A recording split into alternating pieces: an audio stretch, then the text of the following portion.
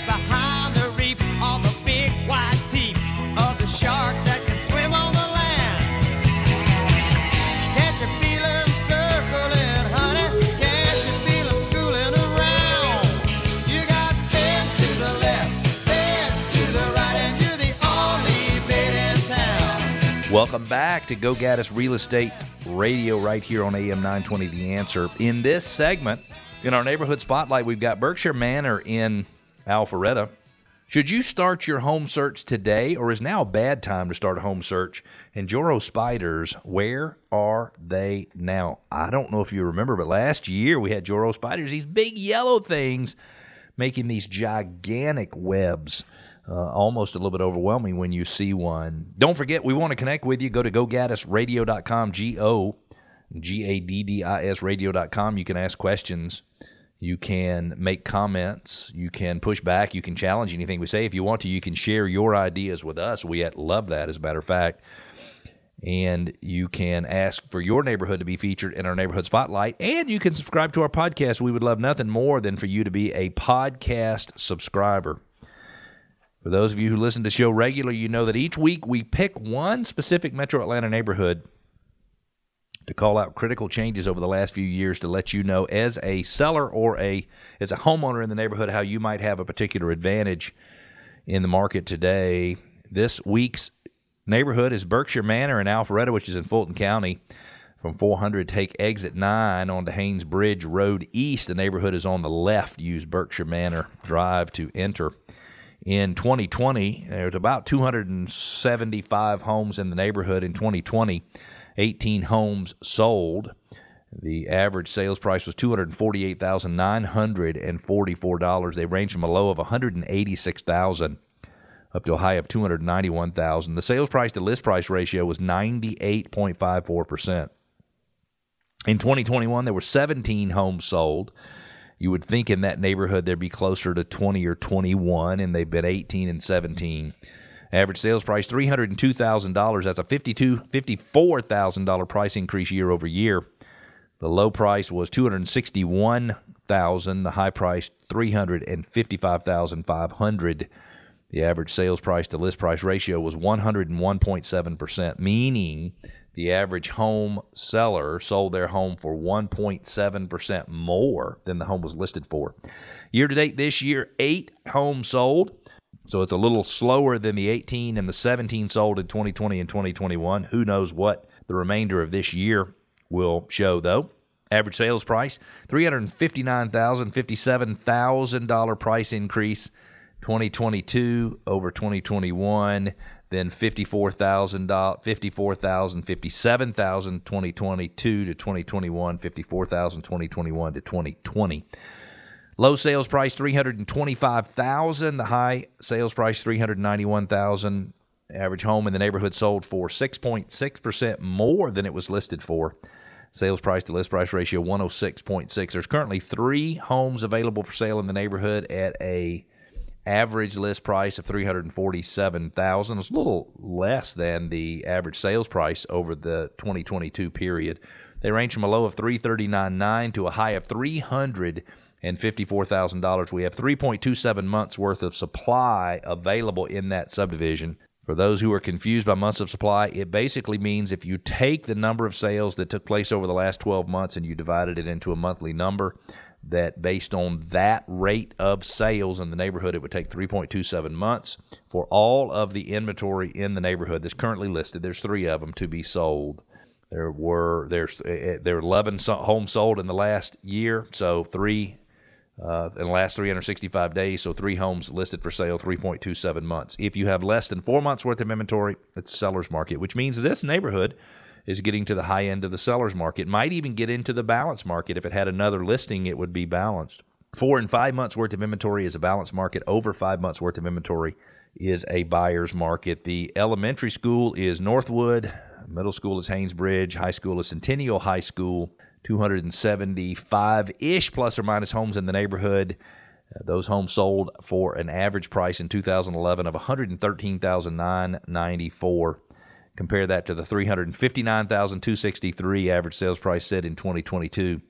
And we know that homeowners have increased equity in that neighborhood, $63,203, which means those 275-ish homeowners have $68 million almost in additional equity that they did not have before. Very exciting. If you are the type of parent that doesn't want to monkey around with your kids' education or the school's effect on home values, you need a School Chimp report. Go Gaddis Real Estate Radio is the only place you can get one. And you can go to gogaddisradio.com. You can look for School Chimp, put in a little bit of information about the school that you would like, and you can either compare one school to another, public high school, or you can compare one high school to the average of all high schools in Metro Atlanta. However you want to do that is fine. We protect your information. We don't sell your information. It gives you proprietary reporting. It gives you a rating on the school on a scale of 20 up to 100. Something in the 90s or 100 is an A, and then the 80s are B, 70s are C. You get the way it works. And it will also give you demographic information. What's the average age of a house in that school district? What percentage of homes are occupied by renters? What percentage of homes are occupied by homeowners? What's the average educational attainment in the area, household income? And then it gives you all the real estate data, average sales prices, average days on the market, the average size of a home sold in the neighborhood. You can see those go up and down. And then the total size of the market, so you can see just how robust and healthy the market is in that particular school district. So if you don't want to monkey around with your kids' education or the school's effect on home values, a School Chimp report is the way to do it. If you're looking to buy a home and you feel like you are not seeing all of the listings that you are supposed to see, that other people are finding homes before you and moving forward, then you might need to change where you search. And my encouragement to you is to search SureMLS.com, SureMLS.com, SureMLS.com, SureMLS.com. We pull listings from both listing services in Metro Atlanta, the First Multiple Listing Service and the Georgia Multiple Listing Service. In some cases, websites online only pull from one or the other, not both. And so you are missing some listings. And what is so interesting is if you use our site, you're going to find all of the listings available in Metro Atlanta, and you are going to keep yourself from losing out on a home that somebody else knows about that you don't know anything about.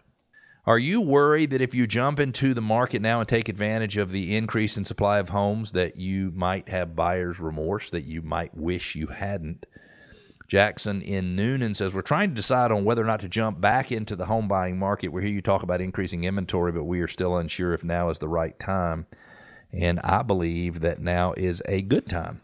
My suggestion for you, Jackson, if you're worried about, hey, is now a good time because of the increase in interest rates, my suggestion for you is you need to find out about our interest rate offset system. In today's market, it's very possible for you to save almost as much additional interest as you'll pay in the next 5 or 7 years off the price of the house or through concessions. It's really an exciting time. And so if you want to learn more about the interest rate offset, 770-497-0000 is the number to call. If you're thinking about buying a home, a lot of factors should be on your mind. But the reality is higher mortgage rates might be slowing you down. And we believe as housing inventory increases, it is a great time to buy a home. We don't believe that home values are going to go backwards because we believe that we have inadequate supply. We don't have as many housing units as we need in the United States of America, and that is going to keep positive pressure on pricing. We also believe that we're not going to have a mortgage meltdown like we had before because credit standards are so much stronger and people have lots and lots of equity.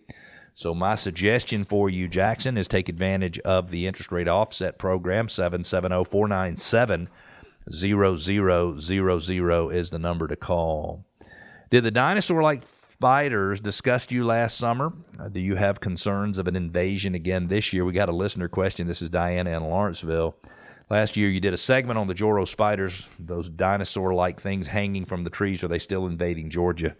And the answer is yep. Joro spiders are showing up in other parts of the U.S. after first being found in northern Georgia in 2014. There's a good chance the residents in parts of Georgia and South Carolina are again seeing the large yellow spiders in their neighborhoods these days. I have not seen any in my yard yet, but I saw a bunch of them. I mean 6 or 8 or 10 webs in the yard, seemingly migrating outside of Georgia and here to stay in the U.S. One report from a professor at Clemson University says the spiders are non-native species found first in northern Georgia in 2014. As we said, they're now showing up in more places that include regions in South Carolina and counties in Georgia. I guess that's our way of giving a gift to South Carolina, sending them our Joro spiders. Joro spider eggs hatch in late spring, and juvenile spiders can be seen beginning in early May, making webs on practically anything from homes, decks, porches, and plants. Most of mine were up in the trees, and they were significant. They were big. These webs and spiders reportedly will get progressively larger until about September, when large adult females are very noticeable due to their bright coloration. Males are much smaller, drab brown in color, and can often be seen in the webs along with the females. The spiders can be nearly 3 inches across. A 2021 report from the University of Georgia says Joro spiders have been found in 23 Georgia counties and in South Carolina. They're venomous, with a bite comparable to a bee sting, but are considered more of a nuisance than anything else. Originally from East Asia, they are vulnerable to insecticides. If one is killed, more are likely to move into the area without a known preventative measure to keep them away. Biologists say they are concerned that the Joro spider could displace native spiders, but they don't know yet what the impact they will have on animal life. I am not a huge fan of spiders, not regular spiders or Joro spiders. The only thing I think I like less than spiders is snakes. I don't know if I should admit that on the air. Somebody will probably send me a snake as a gift. If you're looking to sell your home anytime in the next 3 to 6 months, we want you to have confidence. Take advantage of our Seller Confidence Plan, where we walk you through all of the 4 or 5 ways to sell a home. 770-497-0000 is the number to call. You've been listening to Go Gaddis Real Estate Radio, where we help listeners go from real estate novices to experts, so home selling and buying can be done with total confidence and without all that worry that's typical with life's biggest investments. We don't want you to learn anything at closing or after that you should have learned before. We'll be back next Saturday right here on AM 920, The Answer, at 9 a.m., and we look forward to talking to you then, Atlanta. Have a great week.